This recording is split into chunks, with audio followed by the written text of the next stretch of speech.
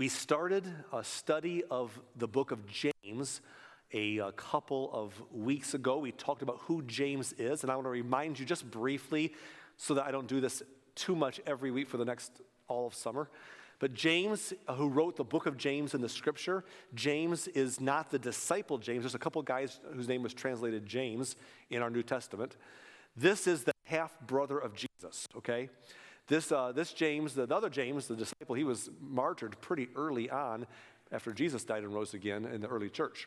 But James, the half-brother of Jesus, wrote this book. Now, who is James? So he's the brother of Jesus. His mom, after Jesus was born, her and Joseph married and had a bunch of kids. And James grew up with Jesus. And James was not a believer. James was a skeptic. He was a skeptic. He didn't believe as that Jesus was preaching his earthly ministry. James sat back and said, I don't buy it. You know, scriptures, we saw these together where he just didn't, he was not a believer. Him and his brothers and sisters. But as we saw that a couple of weeks ago, by the way, if you want a background to this more thoroughly, Facebook Live from 2 weeks ago, which would have been May 16th, or our website for the audio, we talked about who James is and his backstory in the Gospels and in the book of Acts. But James was a brother of Jesus who did not believe until Jesus actually did what Jesus said he was going to do. Jesus said he was going to die and rise again, and no one understood that's what the Messiah came to do. They had a different idea for the Messiah.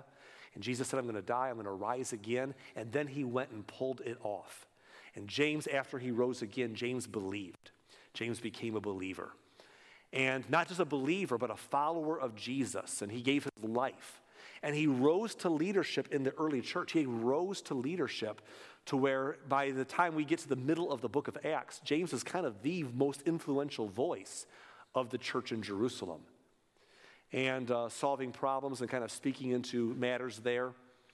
And then James would eventually, history tells us that James would eventually die for the name of Jesus. The same people that put Jesus to death or called for his crucifixion incited the mob to stone James to death in the very streets of Jerusalem for believing in and preaching hope in the name of Jesus and pointing people to God.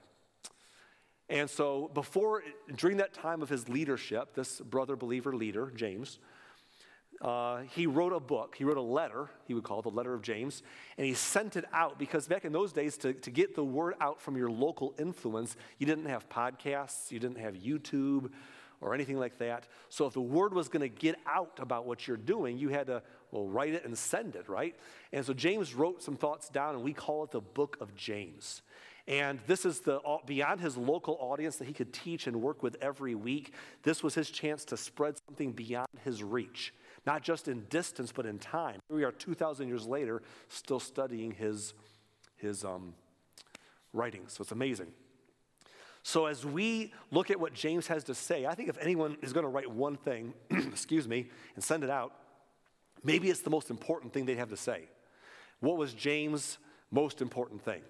And so he covers a lot of topics in these. And last week we saw the first few verses. And some of the topics in this letter, this book of James, some of the topics are very unique from each other, but some are kind of connected. And so we're going to look at certain verses every week for the rest of summer and go through James. Now, I'm going to say something that probably most of us know, but I just don't want to assume this. And so I'm going to say it as a reminder to us, because maybe this is a new thought for whatever it's worth.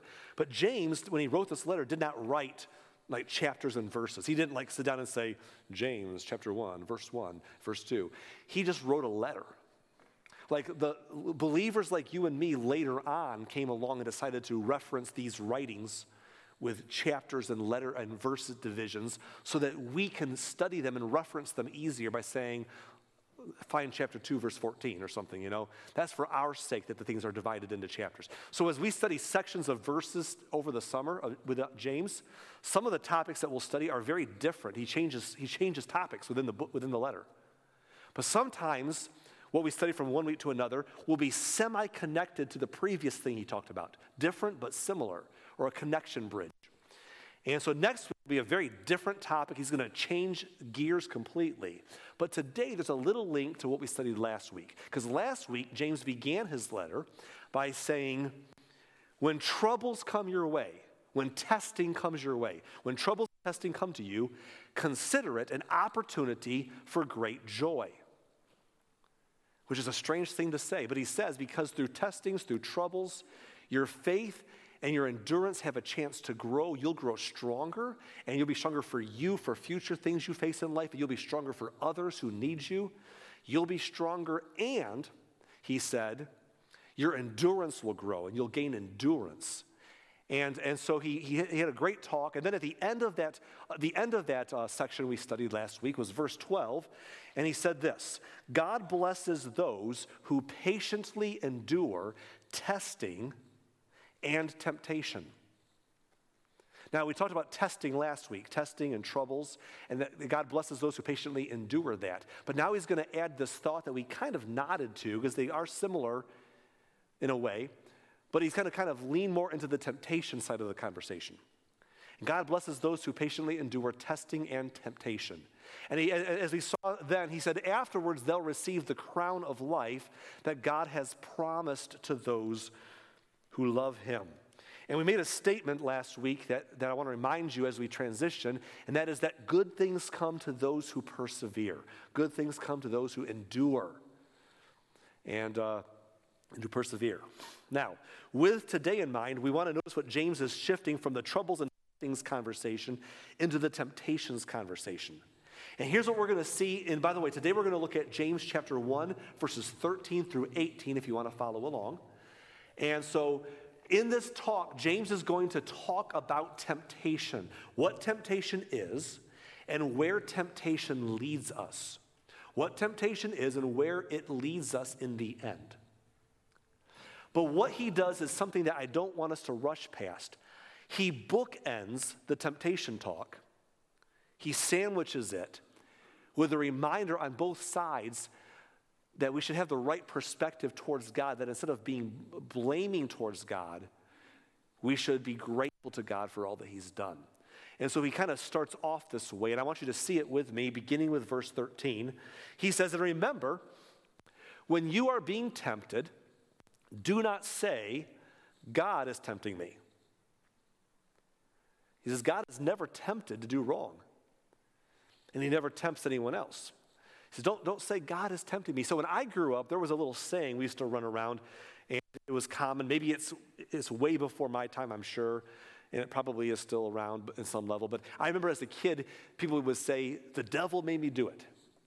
The devil made me do it, right? And that could be someone maybe being serious, like literally saying, the devil made me do it. Or maybe it was a kind of a joke for some of us to say, or it was something that the preachers would preach about, don't say that, or whatever. But what's interesting is as I've grown older, I've realized that a lot of people in the church world, a lot of religious people, sometimes we have a different version of that we spiritualize and have another kind of a bad thinking. We word it better, but basically our version is, God made me do it, And we can package it under different ideas of who God is and use the right terms to make it sound lofty. But ultimately, I can't help it. I'm just, what choice did I have? God made me do it. It is what it is. And if we wouldn't say God made me do it, because that sounds weird, we might say, well, God tempted me. Hey, if God didn't want me to rob that bank, he should have answered my prayer for $1 million. I wouldn't have had to do it.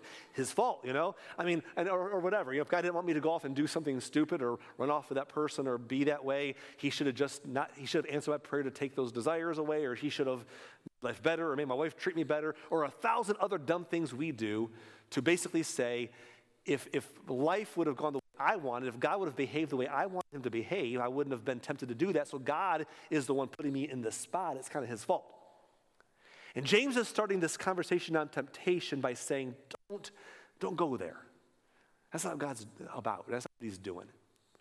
So he's going to kind of turn it around. But before I get there, I'm going to make a statement later on that I want us to remember, but I want to set it up with a similar statement right now to get us thinking, and that is this, that we tend to blame God for things that aren't his fault. We just tend to blame him for just things like, well, why did God do that? Why did he let that happen? Why did he, let that come in my life? There's a lot of brokenness in this world because of the freedoms and gifts God's given us, and sometimes that mess spills over, and it's easy to lay that at the feet of God. And we can emotionally do that when it's convenient because, or we can even intellectually do it. But whether it's intellectual or emotional or any spectrum, to look at the world and to say, I'm going to take my lens and find a way to lay things at the feet of God that don't belong there. It's a dangerous spot to be in. And we're good at doing this in life, aren't we? We blame everybody. We're not just God. I mean, we blame, it's my parents' fault because they raised the way they raised me, and it's my spouse's fault because of the way they treated me, and it's my children's fault because they stressed me out, and it's the government's fault. It's everyone's fault. It's everyone's but mine. We tend to blame others and everybody, and God sometimes. And James is going to bring the subject of temptation back, and he's going to put it on us. And so he says, don't blame God. Instead, he says in the next verse, verse 14, he begins by saying temptation comes from our own desires. He puts it back on us. Temptation comes from our own desires, yours, mine, right? He says, we got to own that.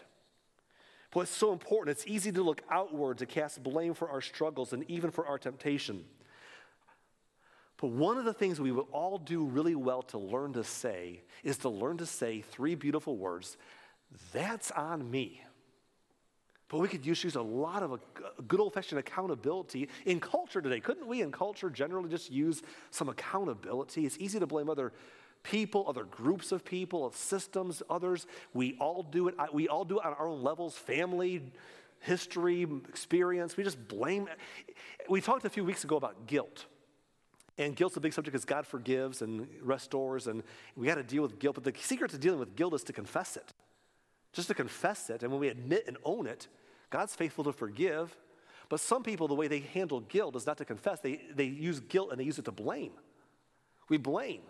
We blame others, our upbringing, society, everything.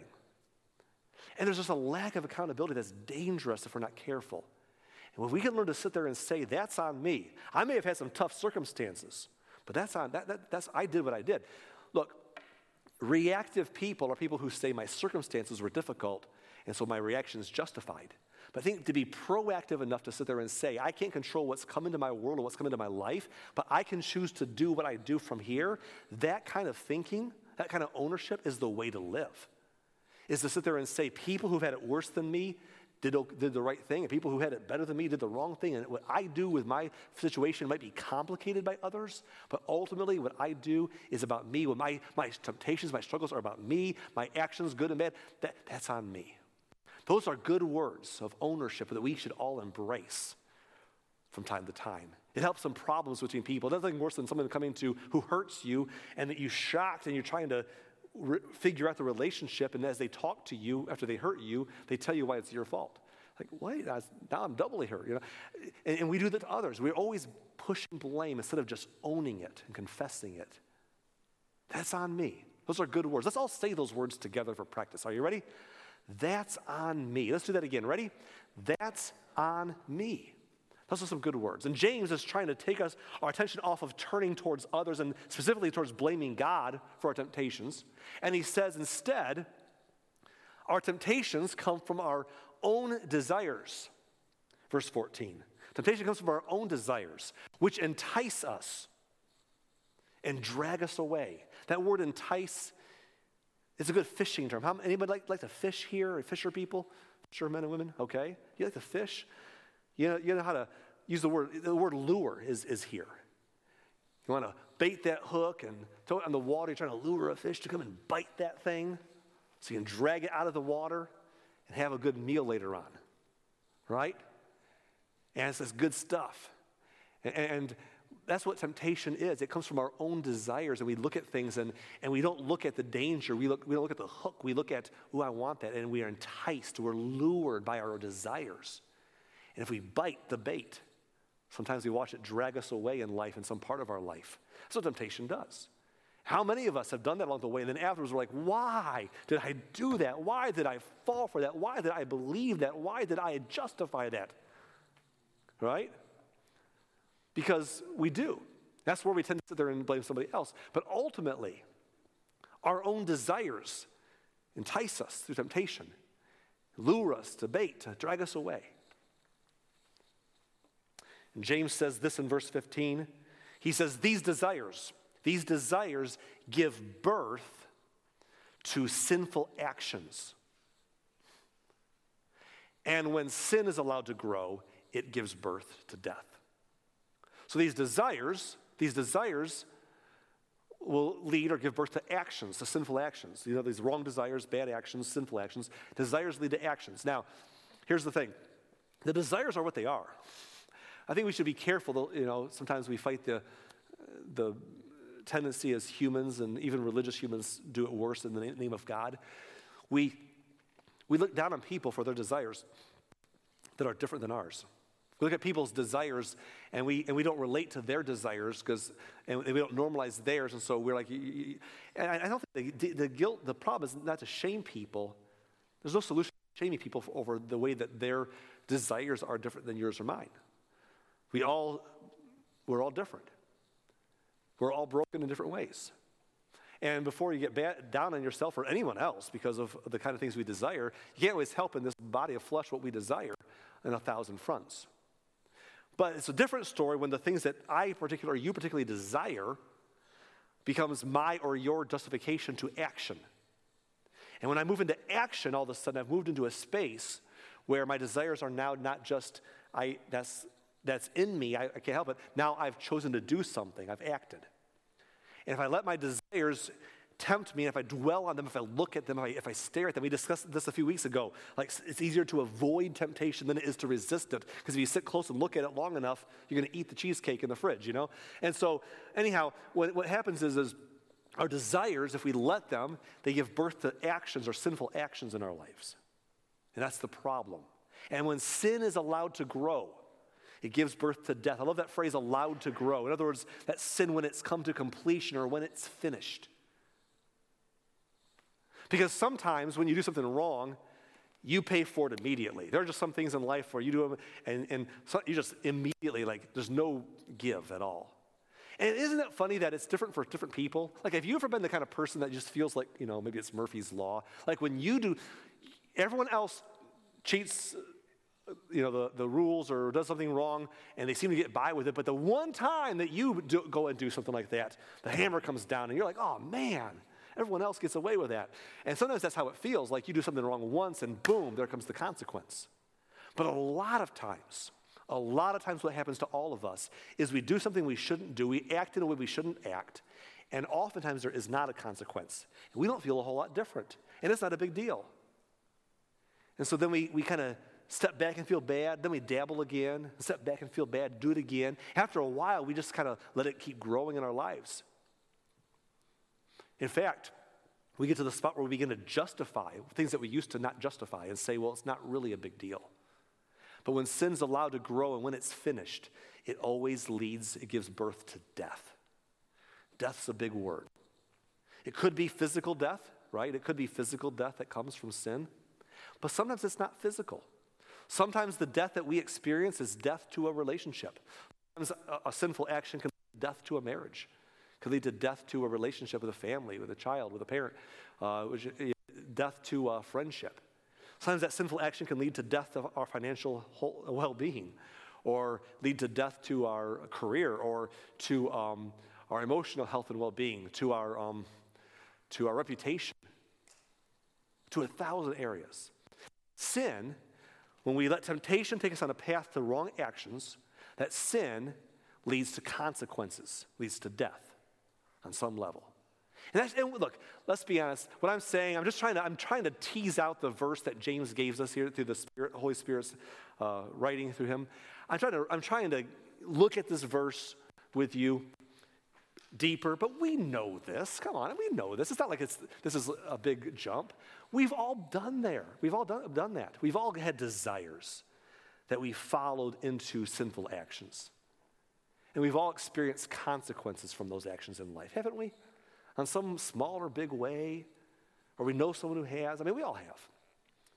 And James is saying that's what happens with temptation. That's how it goes. And what we see in this verse is the order of temptation from front to end. Desires lead to actions, lead to consequences. Desires or temptations lead to sinful actions, lead to death. That's the order. You want a good example of how this works? You want a good Bible example of this in action?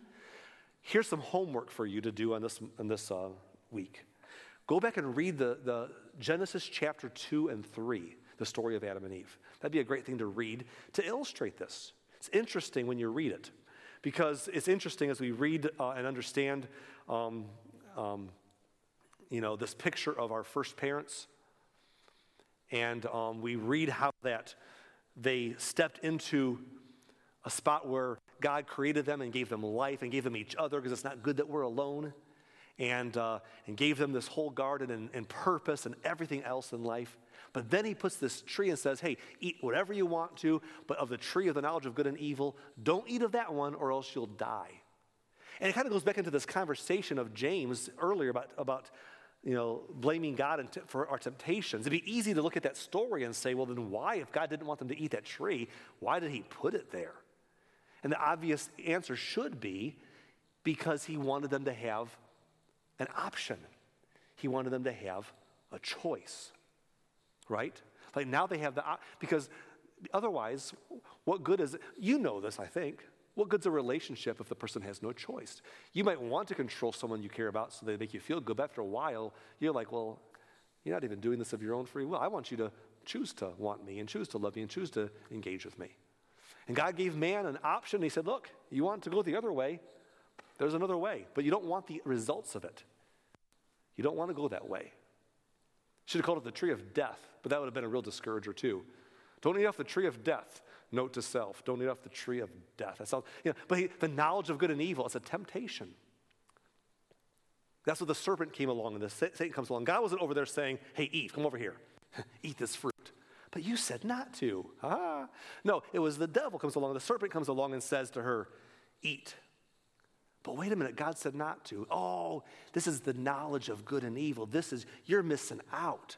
God doesn't want you to have his insight. See, he's holding, you could be like him. He's got this whole other world that's not opened up to you, and you can just break free from those rules, break free from that perspective. You're missing out.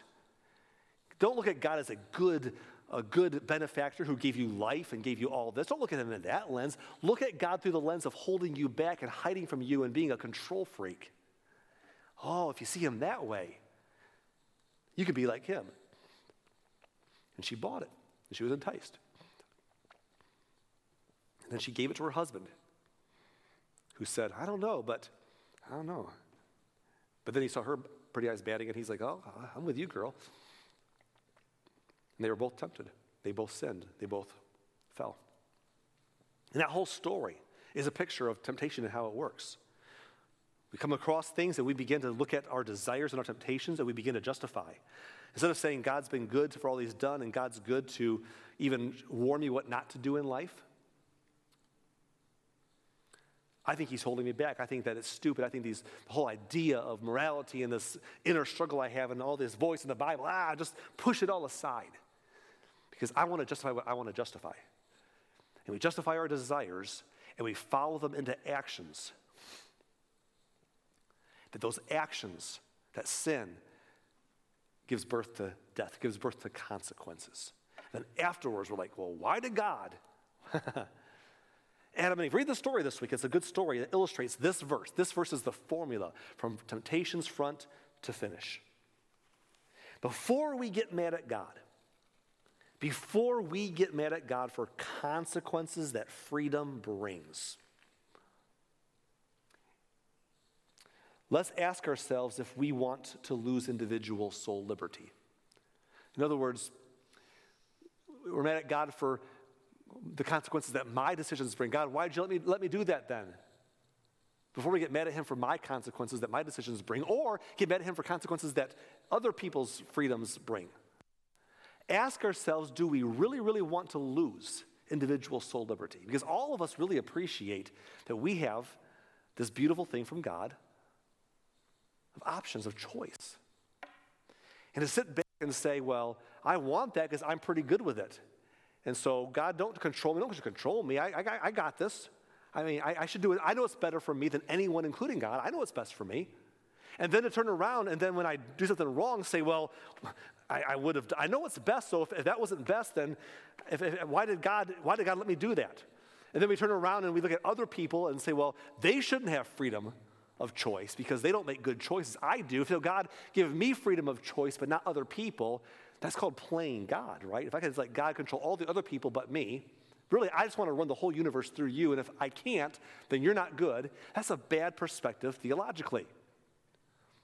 And so what happens is, if we're not careful, we'll come to God and look at the freedom and the consequences that come with freedom, and we'll blame him. And before you blame him for that, ask ourselves, do we really want to lose individual soul liberty? Because it's an all or nothing. You can't pick it for you and not for others. We have it or we don't, and we want it, but then we blame God for it.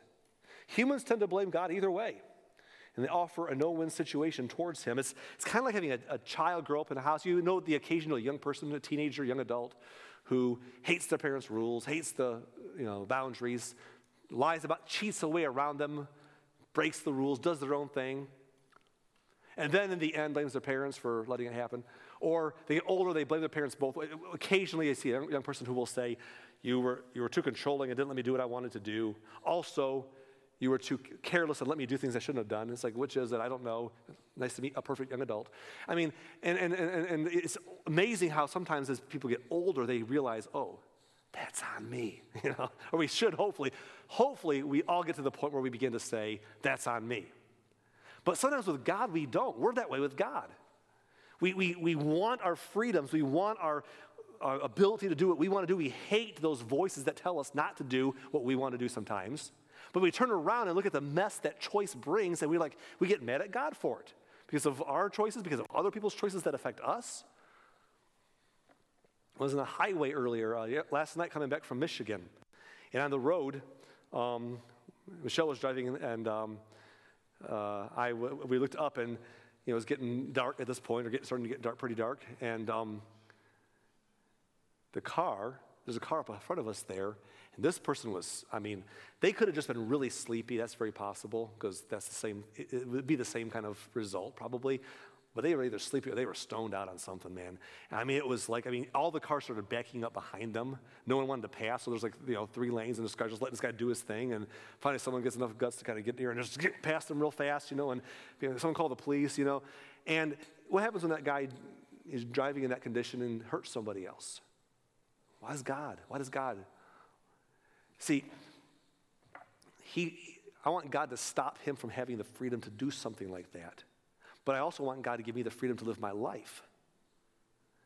I want choices, I just don't want consequences. And I want choices for me, but not for other people, because I don't like theirs. But it's all part of the same package. And so we just kind of come to God and say, well, it's his fault. But that's our own desires. That's on me. Our own desires as humans lead us to paths that bring to sinful actions. And those sinful actions lead to death and consequence. And that's just part of the beautiful, ugly, broken world we live in. Here's what we tend to do. It's like that teenager I mentioned earlier sometimes. I'm not saying all teens are this way. I'm saying a lot of adults in church are this way. And they're on platforms, and they're pastors and leaders and deacons and elders sometimes. But here's what we tend to do with God. We tend to say, God's trying to control me. I don't like it. That Bible is all day. I don't like the things it says. And I don't like that voice inside of me, that spirit inside of me that's telling me not to do that. I just want to quench that spirit, quiet that voice. And I don't like those people, whether it's my parents or whether it's the influencers in my life or the pastor at church or the person in my small group. I don't like those people trying to tell me what I should and should not do. God's trying to control me. And then we turn around and say, why didn't God stop me? God's trying to control me. Why didn't God stop me? It's crazy. And James is addressing this. James is saying, no, don't put that on God. Your own desires, that's on me. That's on you. Draw us away, they entice us, they lure us to the bait that brings us to bad actions, that brings us to bad consequences. The only way to avoid consequences is to remove choice. And none of us want that. None of us want that. Really, we don't. If we could have it today to take all the consequences of our life and the world around us, we would instantly want that choice back. Instantly. So here's the thing. I said earlier, that we tend to blame God for things that aren't his fault. I want to kind of say it this way. We tend to blame God for things that we should thank him for. Like we tend to blame him for things that we should be thankful. Like the very thing we're blaming him for is something we should be thanking him for. And so because of that, James kind of does this. James walks into this warning about temptation and where temptation leads us to, which is consequence. James takes us and begins by saying, don't blame God, but he closes by saying, instead, thank God, because God is good. And so in the last couple of verses, he points us to God's goodness. Verse 16, he says this, so don't be misled, my dear brothers and sisters. Whatever is good and perfect is a gift coming down to us from God our Father, who created all the lights in the heavens. He never changes or casts a shifting shadow. James says we can look away from the subject of temptations and actions and consequences and look back at God for who he is. Every good thing came from him. Every perfect thing comes from him. He's a good, good Father. He loves us and he has given us all these things. And until we see him in the right lens, we'll never respond in a healthy way. Until we see him for who he is and quit laying the wrong things at the wrong feet, we'll never see him in a way that will help us go forward from here. And so, because James has asked us in this verse to pause and consider God's goodness, I want us to take a moment together to recall God's blessings. And when I say God's, I mean God's macro. There's the macro and there's the micro. Like the micro blessings of God for you might just be you couldn't find your keys, you prayed and you found your keys. Yay, thanks God. Or you had a relationship problem and you prayed and it worked out, or you're stressed and you prayed and you felt God's presence. There's a zillion micro blessings that every day and every week of our lives we experience God if we are watching.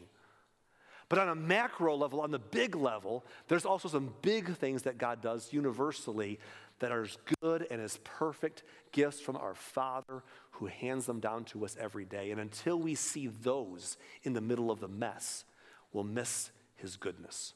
So what are God's good? Well, there's a few I want to remind us of. We've kind of already stated them, but let me summarize them as we wrap up the sermon here. What are God's good gifts? The first good gift of God is life.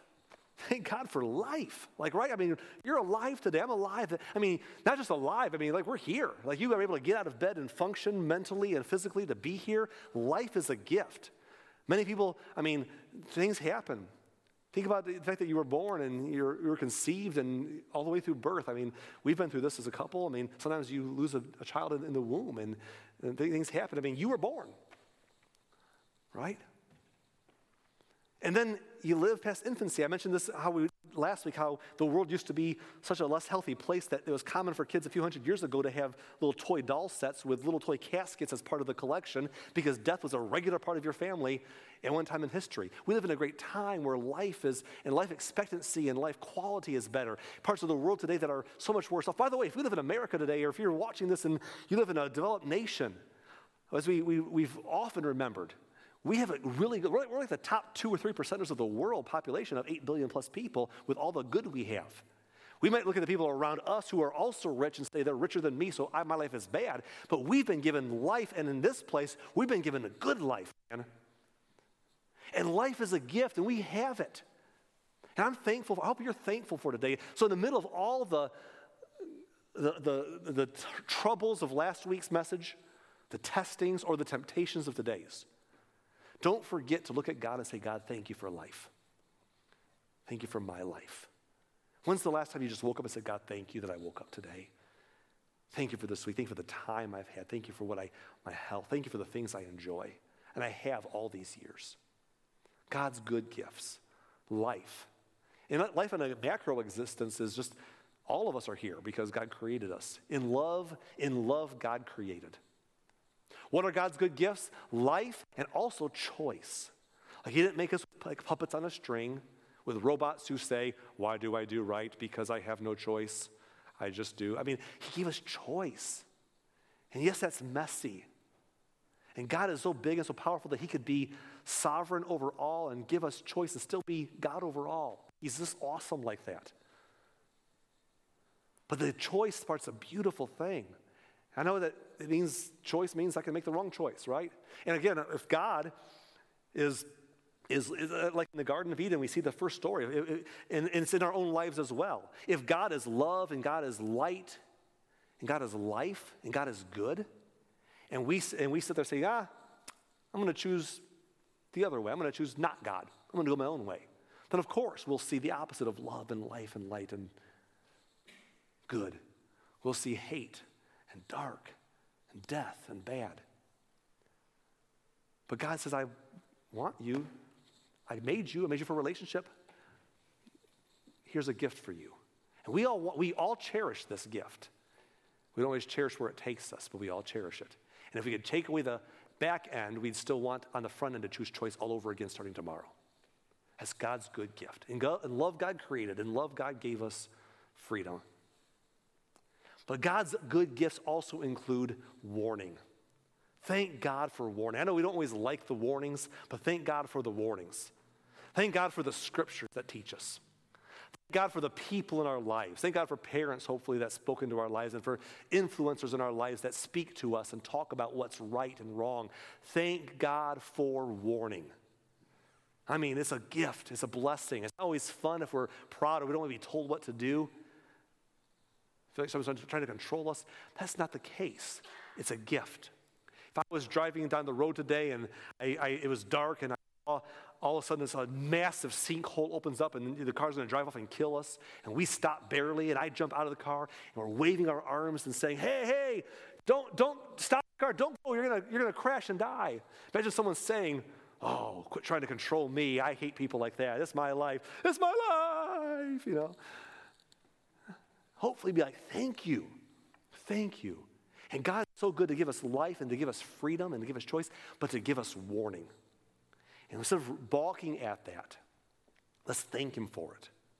Let's thank him that we're reminded not to bite the bait, to chase the lure, to be enticed away with our own desires to bad ends. Let's listen to his voice speaking to us through his Spirit. Let's listen to his word. Let's listen to those people he put in our path.